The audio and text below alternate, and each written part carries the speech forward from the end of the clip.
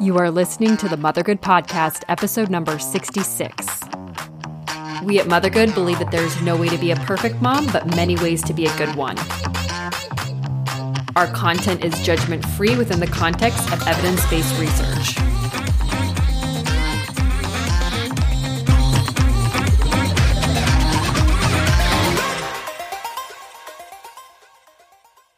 Hello and welcome to another episode of the Mothergood Podcast. Thank you so much for joining us today.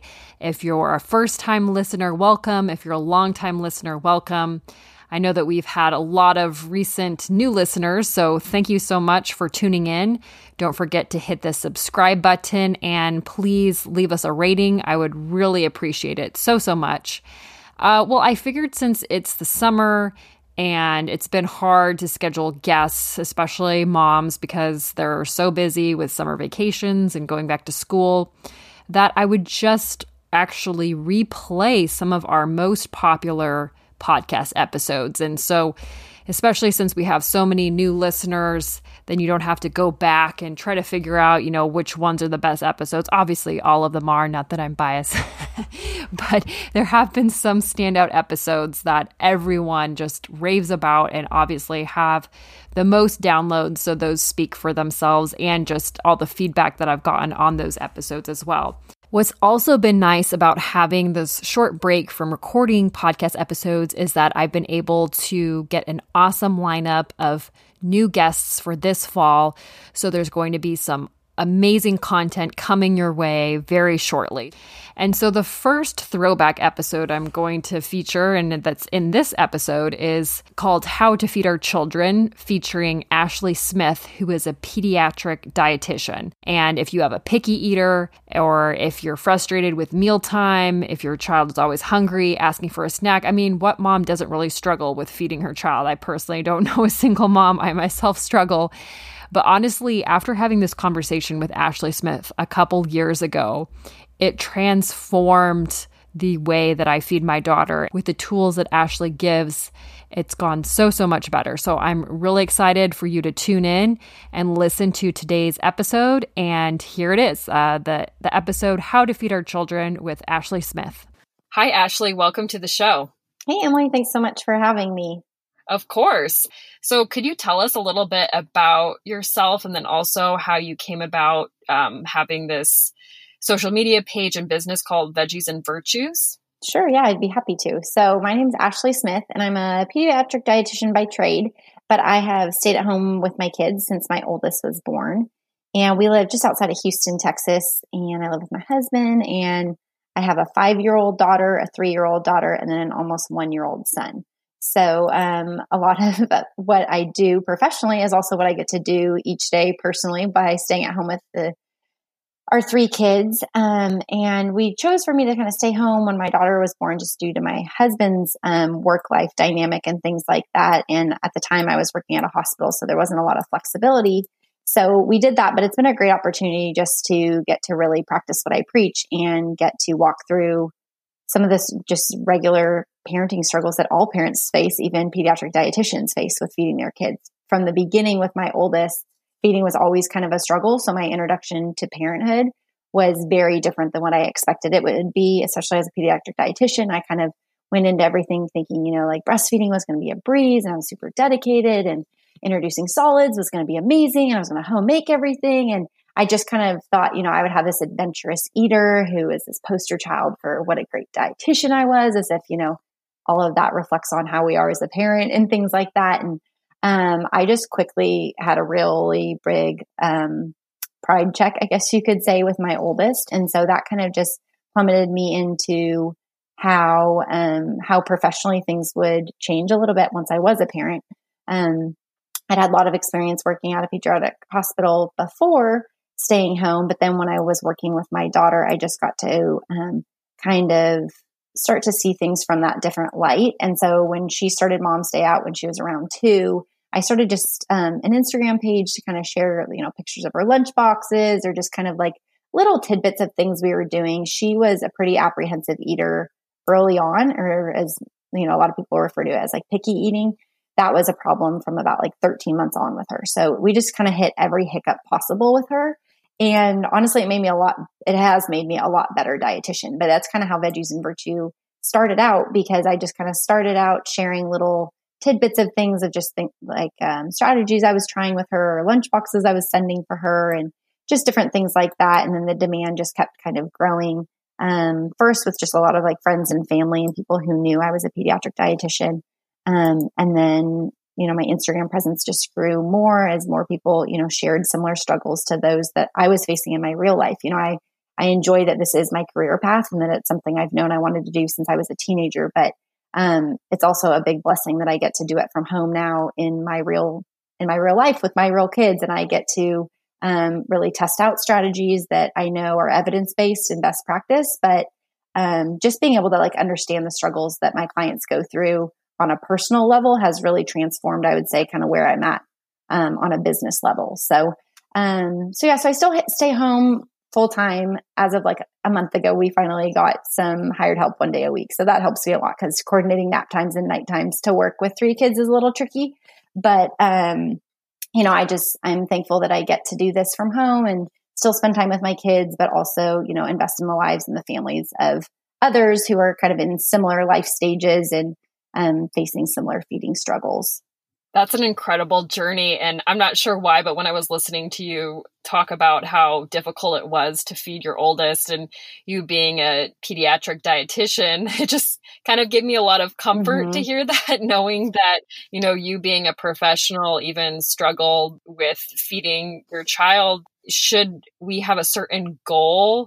At least for me, sometimes I kind of feel frustrated, or I'm concerned that my daughter either isn't eating enough food or even just the right kinds of food, So how can we approach mealtime from our perspective so that we feel satisfied and we're at peace with how each meal ends?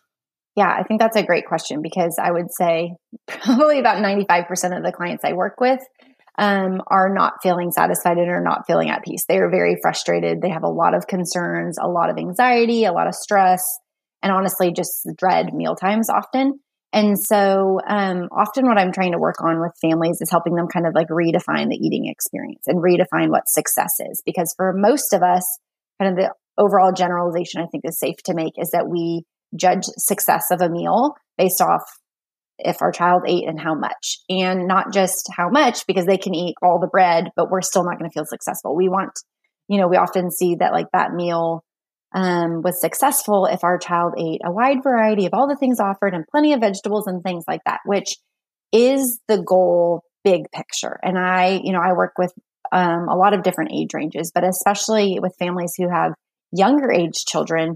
I think if we can see that like this is the feeding foundation that we're setting in these early developmental years, especially like when our children are still at home. And I know a lot of kids are in daycare or preschool or things like that. So I know not all kids are at home full time, but in these earlier years before they're exposed to more social pressures or, social eating environments and things like that, I think if we as parents can just really look at like these formative years and the goal of exposing our kids to a wide variety of foods and, helping them be familiar with healthy, nourishing options and getting in the habit of predictable meal and snack routines. And then just emphasizing that they're eating in a safe place and minimizing distractions and some of those things. That's where if the parents can kind of focus on what their role is in the feeding relationship and then start to kind of let things blossom from there, I think the goal seems to become a lot more manageable for parents.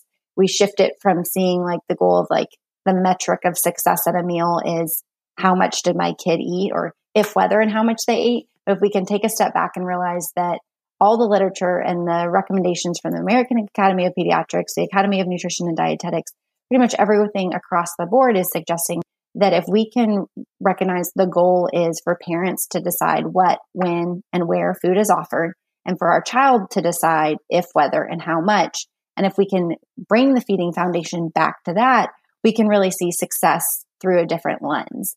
And so I think for families, when they can come back to that, they can kind of start to feel more satisfied and more at peace, because a parent realizes like, look, if I've already decided what is offered and I'm offering healthy options at regularly spaced, or predictable meals and snack patterns and things like that, they realize that this goal of getting my child to either if, whether, and how much they ate, that's not even on me as the parent. And so I think parents can start to feel peace. And often with my clients, I say, you have dietitian's permission that if your child doesn't clear their plate or didn't eat all their vegetables and things like that isn't actually our goal in these early formative years. Our goal is actually to set up this foundation for them to understand how eating and the feeding relationship works, so that as they get older and as they, do have a little bit more autonomy and independence and get to be school aged and are exposed to different social situations or sleepovers or field trips and, into adolescence where there's so much more independence and ability for them to make their own feeding choices. We want to equip kids with eating competence, and we want them to become competent eaters without us, probing or pressuring or, having to coax them into eating their vegetables and things like that. So I'm kind of giving a long-winded question or long-winded answer here, but I think if parents can just realize the goal is not one single meal, it's not the amount of vegetables eaten or not at one single meal, it's not even one single day,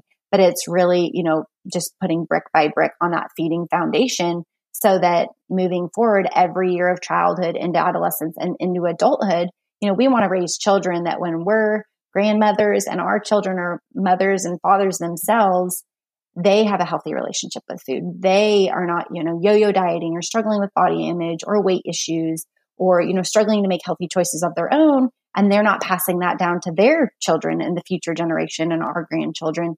So if I can help parents wrap their head around that big picture and yet at the same time simplify it to the day-to-day on what that parent's role is at a single meal without, trying to kind of focus too much on just that single meal, we tend to make a lot of progress. Does that make sense?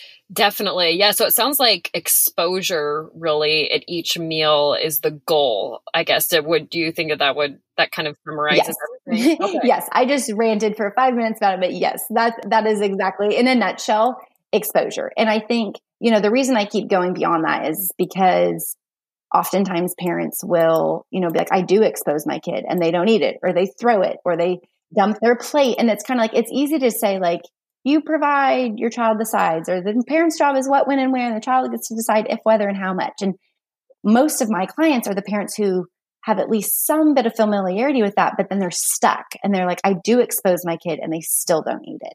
That was my follow-up question. So just giving a little hypothetical, situation. So let's say we are providing well-balanced meals at every single meal. And then every single meal, our child just looks at the food, either throws it or, doesn't even want to touch it. Maybe they lick it. Maybe they try something and then they basically don't eat.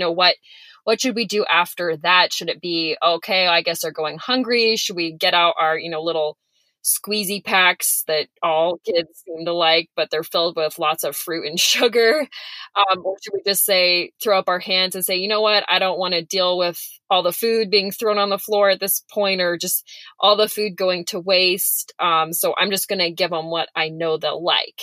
I guess what should we do in that kind of situation? Yeah, so that's a great question. So, and this actually, it's funny as you mentioned, the squeeze pouch, because that exact example came up with a client this week. And yeah, it's really easy to say offer. But when the child either doesn't eat it, refuses it, licks it, spits it out, and then we kind of have this potentially hungry child, what we really need to get at, again, is going back to the foundation and having a parent be as proactive rather than reactive as possible. So if a parent knows that they have come up with meal combinations that, consider their child and have offered them preferred and non-preferred foods at a meal, and they're spacing out meals and snacks throughout the day. So generally most kids need to eat every 2 to 3 hours. So if you are offering eating opportunities throughout the day, parents can take, going back to the question before about peace and, having a little bit of ease in this feeding relationship, parents can feel some ease in that they've done their job, and that if their child chooses not to eat or chooses not to eat as much as maybe the parent seems quote unquote enough, parents can rest assured that there's going to be another eating opportunity, 2 to 3 hours later. The division of responsibility is kind of this overarching framework that all of this falls within. And with that, it's considered a responsive feeding feeding approach. And so it's not strict. It's not like, at 9:05 is when we do this. It's not intended to be like rigid. It's meant to be responsive. So in the example, like you said, if I knew my child didn't maybe eat much at breakfast and we're going to go to the park, I might plan to have snack on like the 2-hour side of versus 3 hours later, because I know 3 hours in, they're going to be like running like crazy, playing really hard, and already be starting to kind of get hangry. Where if I, am responsive and I realize like they didn't eat a lot at breakfast, I want to go ahead and like offer them another opportunity to eat a little bit earlier, closer to like maybe 2 hours as soon as we get to the park or whatever it might be, something like that. But what I wouldn't do, and what I see happen often with parents is, we just reach for the squeeze pouch, or we go and get a yogurt, or we let the kid have, a string cheese out of the fridge or something like that, like immediately after the meal. And that reinforces the behavior we're trying to get away from with our kids. And so that wasn't us deciding what was offered, when it was offered, and where it was offered. Right. Because they know,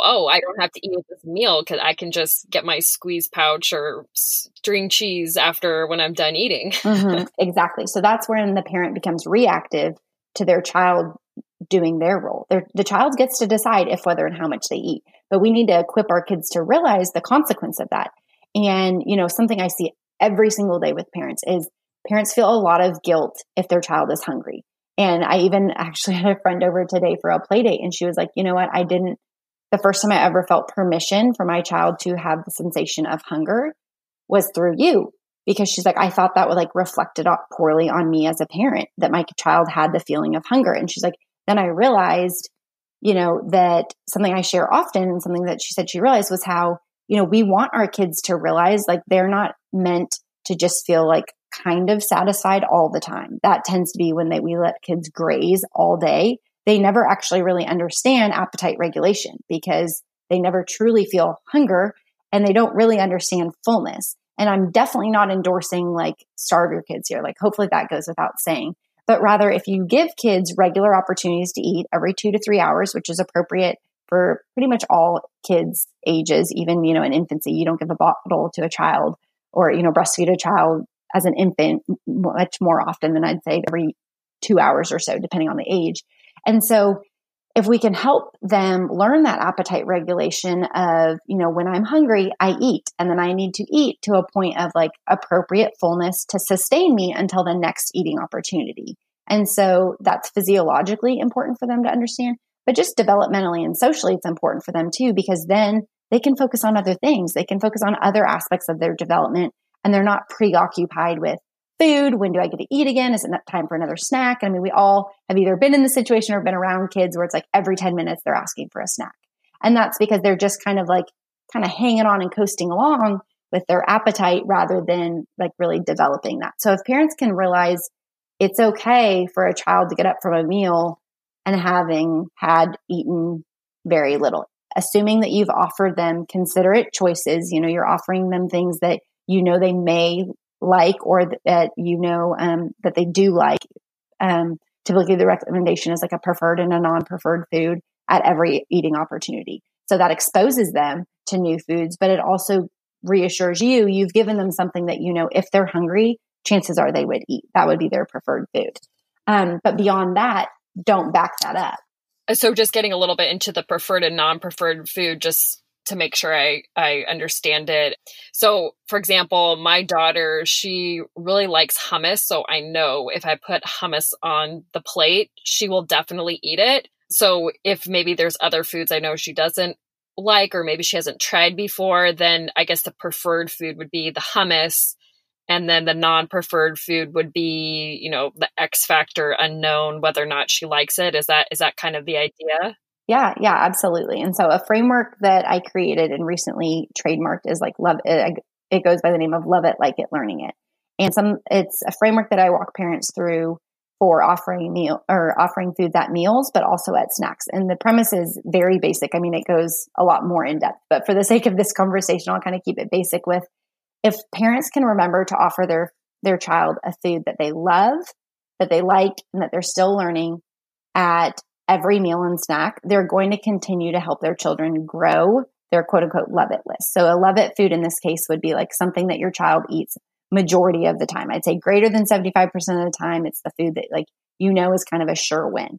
The like it foods maybe like 50-50. If it's a food, if it's paired with a food that they don't like as much, they will probably eat the like it food. But if it's paired with maybe a food that they really love, they may or may not eat it. So it's kind of the 50-50 food. And then the learning it food would be the food that, like you said, the X factor food, the food that they rarely, if ever, have eaten. They maybe have never even been exposed to it. So it's kind of that wild card food that you don't know how they react to. Or it's a food that, you've offered steamed broccoli 100 times and they're still just not really on board with it. I wouldn't offer, just steamed broccoli as a food because that then they're probably not going to eat. So yes, then there's an issue of like, are we offering the variety that we know is going to help nourish our child best at the stage that they're at? And so going with your example of like hummus, if hummus is a love it food, then kind of think through what you could pair it with. Hummus, if she will eat it just by the spoon, then maybe that's not an issue. It's not like she has to have a dipper or a vehicle to necessarily eat it with. But because that's already a preferred food, the research shows that if we can help children pair these preferred and non-preferred foods, it actually helps warm them up towards these non-preferred foods, because having that familiar food that they're already, that we know that they already favor available to them helps lessen their anxiety towards potentially like a new food. If you're in this, children's feeding space at all, you might have heard the term neophobic, and it's basically like the fear of new things, but it comes up a lot in the feeding research and in feeding kids, because there's this notion that kids are neophobic, they're fear of new foods.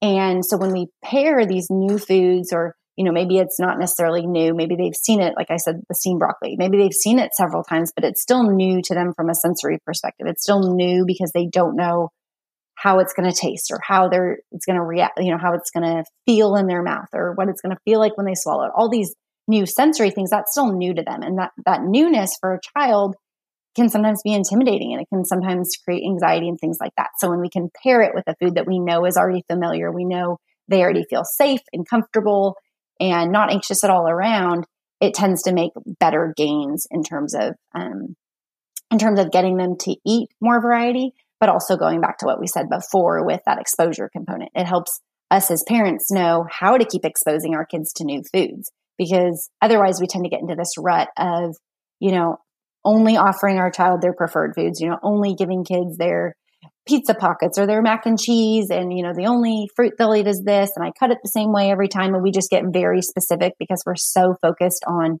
making sure that they eat and that that's the goal of the meal, that we kind of drop out all exposure. So if we can realize like, okay, I can still offer mac and cheese on occasion, but let me pair it with something that like, maybe they're kind of 50-50 on blueberries. Okay, well, I'll serve mac and cheese with blueberries, and maybe they're still learning to like steamed broccoli, since apparently I'm on that kick with the steamed broccoli. Like maybe then we offer it with that. Well, all of a sudden this mac and cheese became a lot more well-rounded of a meal, because the way that we're exposing them to other foods in the presence of mac and cheese kind of helps us as parents be more accountable with this love it, like it, learning it plate to continue to re-expose our kids without, having to feel this pressure of like, okay, I got to get them to eat it. It's the focus is on exposure, and then we can make steps of progress from there. But that really is like the starting place.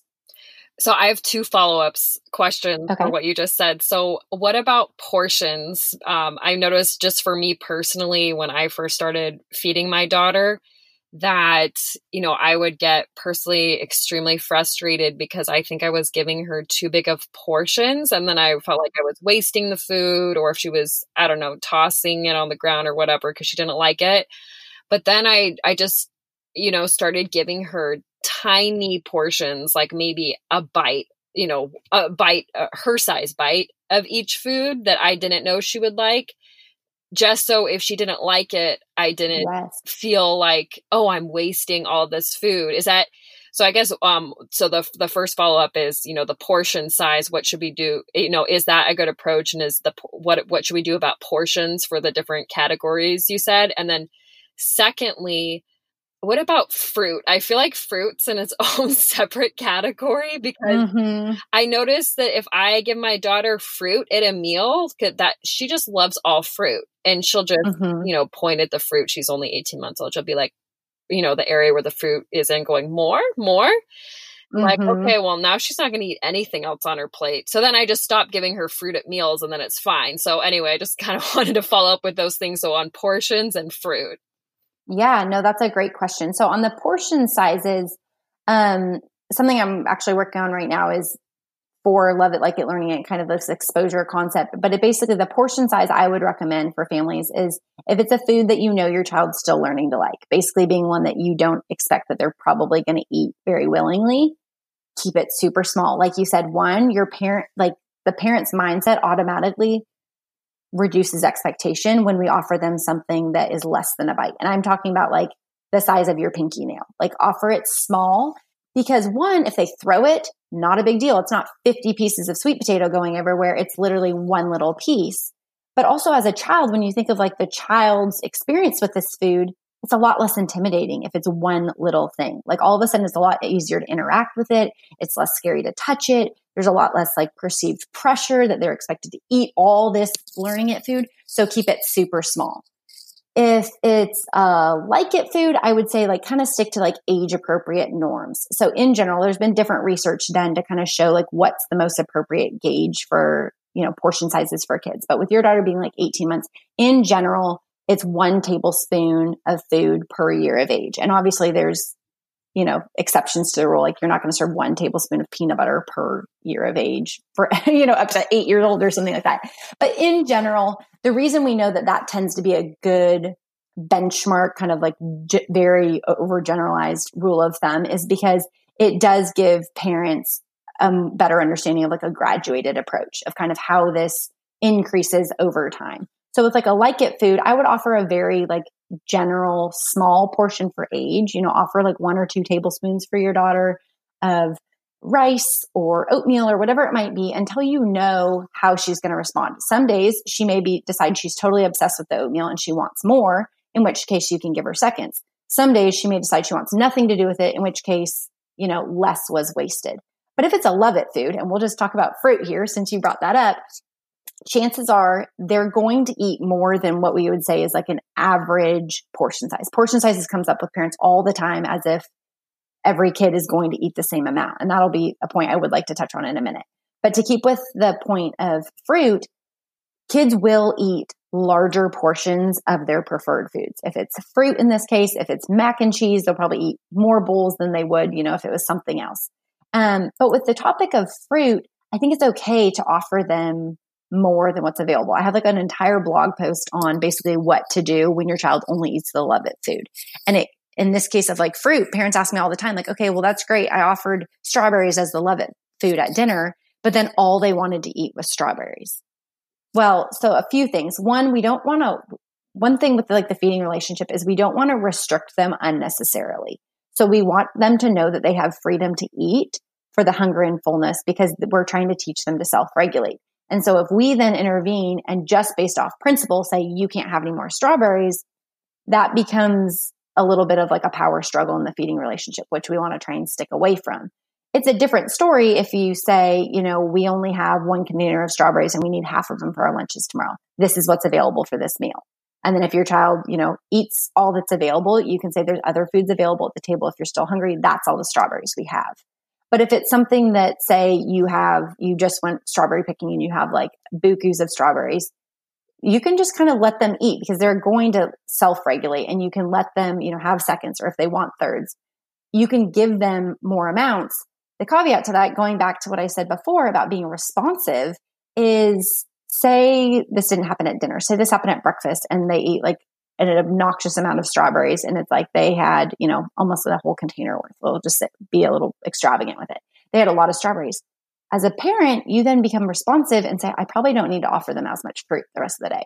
I definitely don't need to offer them strawberries again, but I probably don't need to give them fruit at every meal and snack because I know that they've already met a lot of their nutrient needs that are met from fruit just at breakfast. So instead at snack, I'm going to pair it with a vegetable.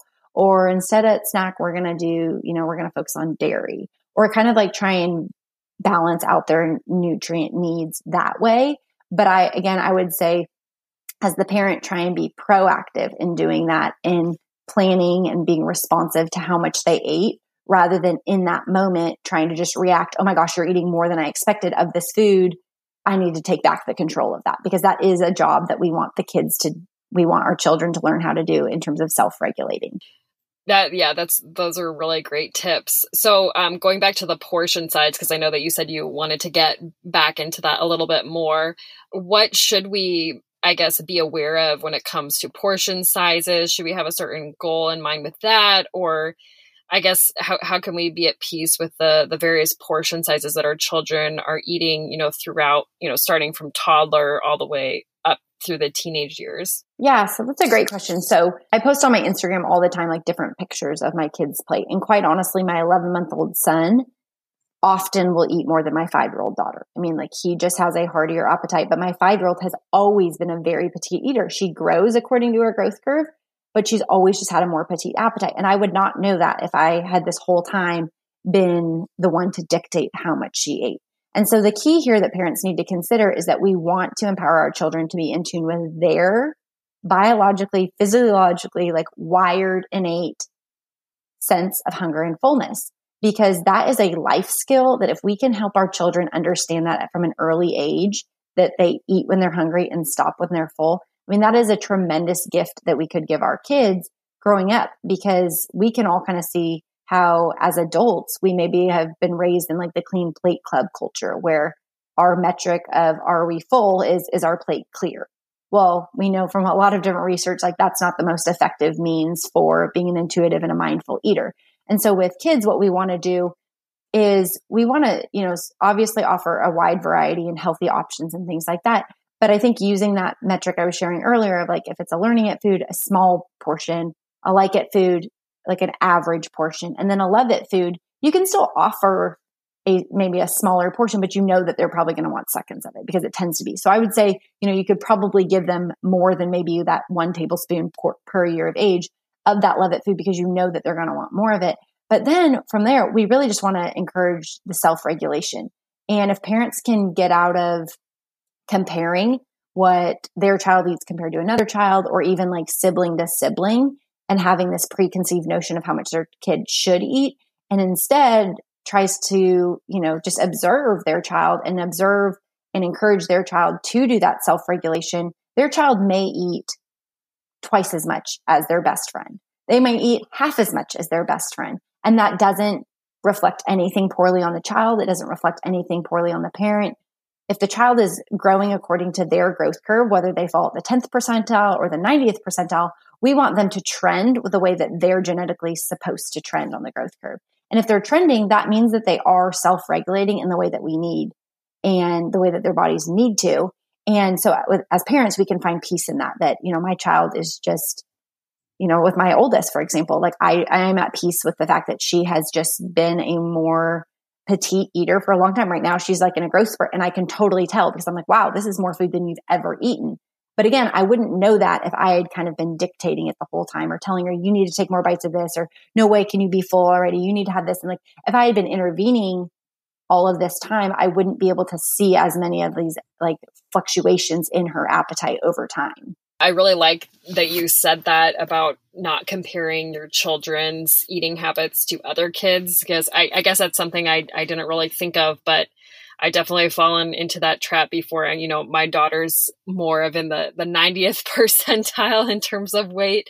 But I know a couple that are in the 10% whose children are in the 10th percentile around that. So, it's always just been so interesting seeing how differently they eat in terms of, quantity and what they eat. And I think that's so important too. Sorry, just real quick, while your daughter's 18 months now, you think of like, well, how does this look when she's 18? If you've empowered her to self-regulate and to tune into her body and hunger and fullness and to have that eating competence, that would be such a gift to her at 18 years when she looks around the people, her friends, and is that much more aware of, social pressures and things like that, where body image is not a thing. It doesn't matter if she's at the 90th percentile still or not. She knows like, this is who I am. This is how I was built. This is what my body needs for growth and development and things like that, rather than expecting, we're all going to be the same size. And am I eating too much because my friend eats half as much? Like if we can just instill this understanding of the way our bodies work and what our bodies need nutritionally from an early age, it can really empower our kids as adolescents and into adulthood, how to then feed and fuel their bodies for their bodies. Because as moms, we all know some of us have very fast metabolisms. Some of us have very slow metabolisms. You get into the, after babies, and some people lose baby weight fast. Some people hang on to it longer, like all these different things. But some people are able to manage that with more confidence and with more like security and better body image and things like that. And I think whether we're speaking for our daughters or our sons, that's something that we would want for all of our kids as they grow up. So I think if we can kind of see how that starts early, it can kind of help empower us and encourage us for what that looks like moving forward. I love that so much, that when you were talking about having a good body image, that kind of reminds me of how my daughter currently, I mean, I know she's only 18 months, but we just started doing mommy and me ballet classes, and she wears her little tutu, and she marches around so confidently with her like little tummy hanging out of her tutu and looking in the mirror at herself. And I think, I just want her to always just look so confidently in the mirror like she's doing now, so that image just came to mind when you were talking about that. I can just hope that at 18, she looks the same way at herself. Yes, absolutely. So you've been talking a lot about variety throughout our entire conversation, which I love, obviously, but this is something that I personally struggle with. I don't know if this is what all moms struggle with, but it seems like from everyone that I know, all the moms that I know, my friends, they do too. How do you incorporate a lot of variety into your children's diet? Because I know, at least for me, when I go to the grocery store, even if I plan ahead of time, I'm still like, I don't know how to get a variety of foods at the store. It just kind of seems like I just get the same stuff over and over again. Going back to the hummus, like, oh, she likes hummus, like, she likes this, she likes fruit or whatnot. I guess, how do you incorporate more of a variety? Do you have any tips for that when you're shopping at the grocery store, or even like opening up the refrigerator, and what should we be thinking of?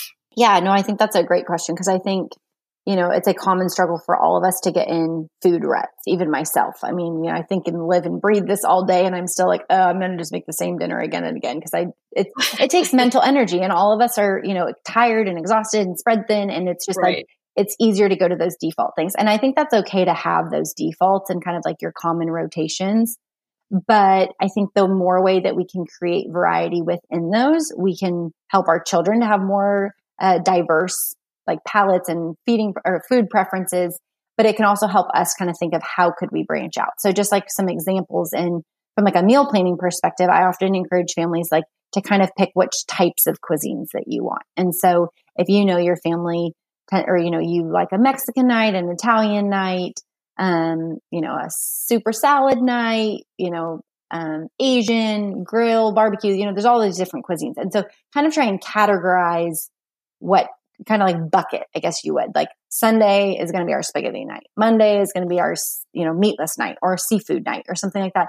Kind of bucket it. And then it takes off the mental load automatically, because you just kind of think of like the buckets. But then beyond that, even if, just to go with like some quick examples, say Sunday is spaghetti night. Even if you make spaghetti every Sunday, how can you get variety within that? And so something I talk a lot with families about is like this concept of food chaining. And it's basically like, how can you change the color, the taste, the texture, or the temperature, or the shape of this?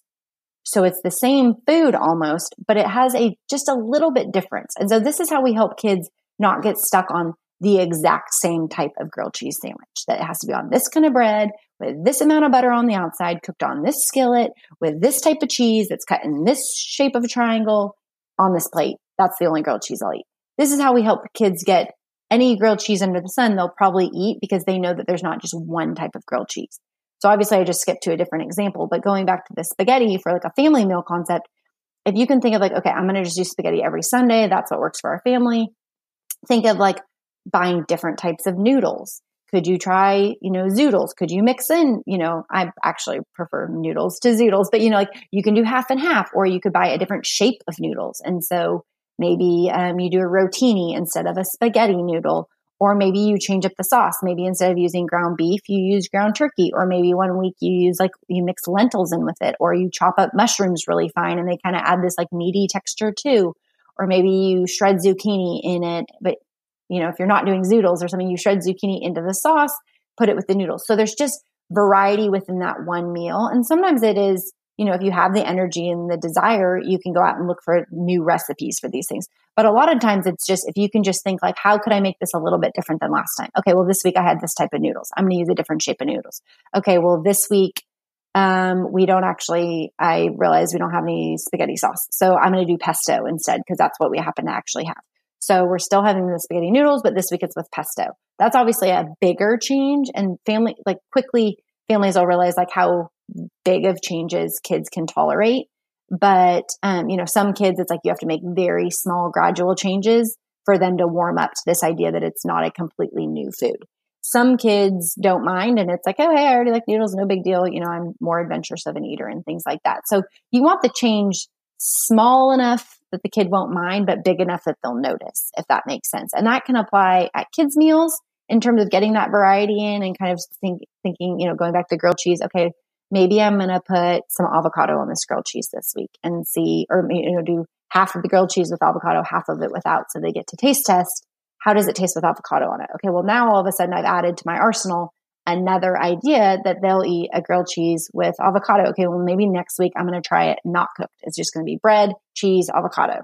Now I have like a cold sandwich that maybe they would eat. And it all just stems from that same thing. So I just really encourage families to like bucket the things, take the mental energy out of like what to offer every night. And then with those buckets, think of like, how can you incorporate some variety from what you know already works for your family, whether it be the family meal or for your child's meal. Gosh, I can't wait to try that. I never have thought of that before. And that makes it so much easier, just as you were saying, with the mental load, just to kind of incorporate a little bit of variety into the diet and everything. Yeah. And you can get a lot of different nutrition in that way. Because I think often we kind of assume we should just start with like the easy win with our kids. But like you can, on the spaghetti example, you can get lentil based noodles. You can, like I said, do the zoodles or different things like that. So I think it's a great way too, to kind of see like, once you know those love it foods or those foods that your kids have already learned to like, you can then start to think like, okay, how could I bring in a new learning it food or a new element that helps them love more variety, even if it's still spaghetti or grilled cheese in theory. Right. And it's funny you brought up the noodle example, because for the longest time, I thought my daughter didn't like noodles because I kept on offering her the same kind of noodle and she just didn't like the texture. And then one time we just happened to have like a different kind of noodle, and then she tried it and she loved it. And, I was saying, oh, it's pasta. And she was saying pasta.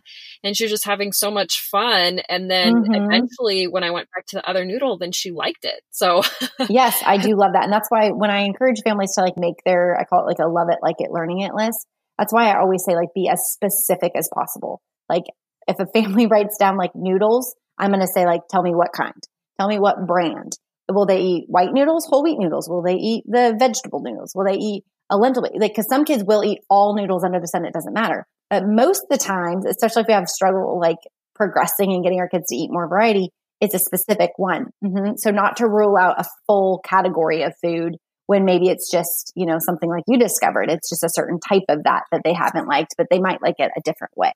So is it ever too late to get your child to have healthy eating habits? I've just heard, a lot of moms just kind of say, oh, well, this child's hopeless. Like, hopefully I'll get it right with the next one kind of thing. So, I mean, does it matter how old your child is, whether they're, 2, 5, 10, 15? Is it ever too late to try to get them in a better and healthier eating habit? No, I don't think so. I mean, obviously I'm in the line of work that like is committed from infancy on through elderly. So I don't believe so at all. And when you look at it from the division of responsibility perspective, and it's from Ellen Satter. So if people are interested, my website has a lot of information, but Ellen Satter is kind of the main hub that has created this theory. And on Ellen Satter, it shows, how the division of responsibility adapts for different ages and ranges. It looks different, obviously, in infancy than it does in adolescence, just because the amount of supervision assistance in feeding is different for those stages. But at either stage, whether it be infancy, adolescence, wherever it might be, and fall in between, families can still intervene and just look at their feeding relationship, look at their mealtime dynamics and say like, man, this just is not working. We need to change something. And when a family hits that point, for them to realize like, we're never too far gone, we can start making gradual changes. I always recommend like family-based changes. If you have, say, one picky eater and everyone else eats, normally, I guess you could say, I would still encourage like the whole family to adopt the division of responsibility so that they can start to work together with their kids to kind of help ease them out of this. With each age, there's a different, kind of set of strategies, if you will, that I think are most effective based off the kids' development and what they're able to do and communicating wise, what they understand and what they can convey back to the parent and things like that. But for like an older kid example, since that tends to be where the question comes up more on, how far gone is my kid? Just helping parents understand that they can start getting their kids back to these basics, and they can start, if the parent is willing to make this mental shift and the parent is willing to kind of start slowly, gradually making changes, they can start involving their kids. And I think that's the unique opportunity of having an older kid that while yes, they're going to have more quote unquote bad behaviors to break because they've had, they've been fed this way meal after meal, day after day, year after year. That's, there's obviously some neural pathways that are going to be pretty set from that.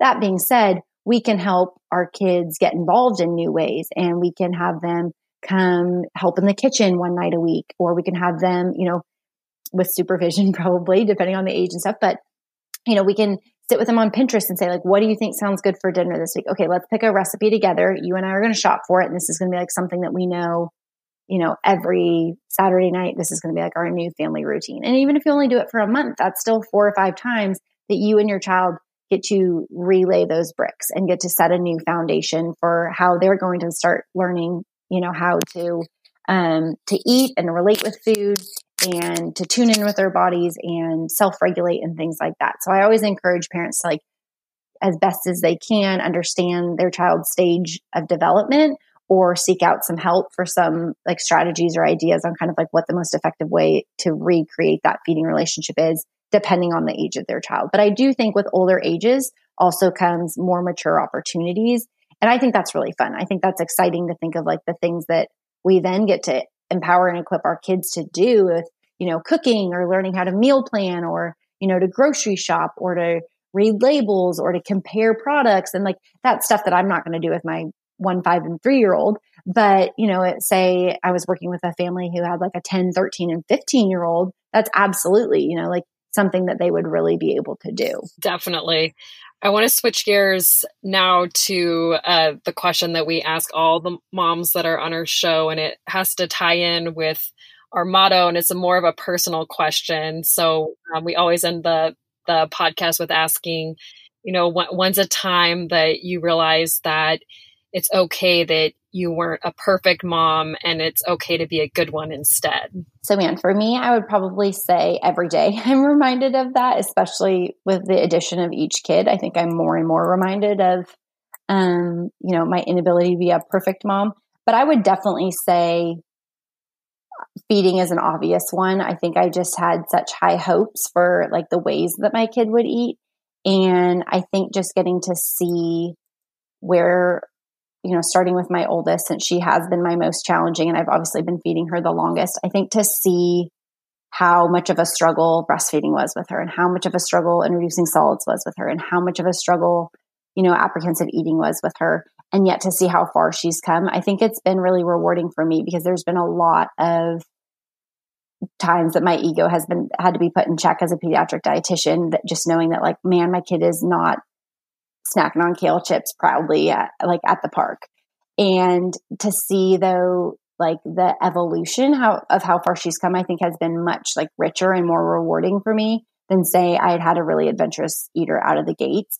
And I think as a parent, it's given me so much more like empathy and compassion to other parents, which makes me thankful that like it wasn't something that came easy to us, because I think working with all these families before I had kids, I just didn't understand what it was like when, your child doesn't eat what you offer. And I could understand everything under the sun from an educational standpoint about the division of responsibility, but I just thought I would do it perfect, and that would lead to a perfect eater, and everyone would look at us as being like, wow, that you must be perfect at what you do and things like that. And so I think I just really had like my profession and my personal life and that, or like kind of my personal, value system as like a mom intermingled a little bit. But I think to see that like, it's okay to just do like a good job, but do it day after day, week after week, month after month, and be committed to like the values that my family values and that, professionally play into my family values. And that's better than being perfect. And that's okay. And it's okay to be transparent about that publicly. I think that was probably one of the biggest things for me, especially as my Instagram grew and I got to know more families. I kind of felt this struggle of like, do I share authentically my struggles, or do I pretend like this is a lot easier than it really is for me, so that parents, don't question my, kind of professional abilities.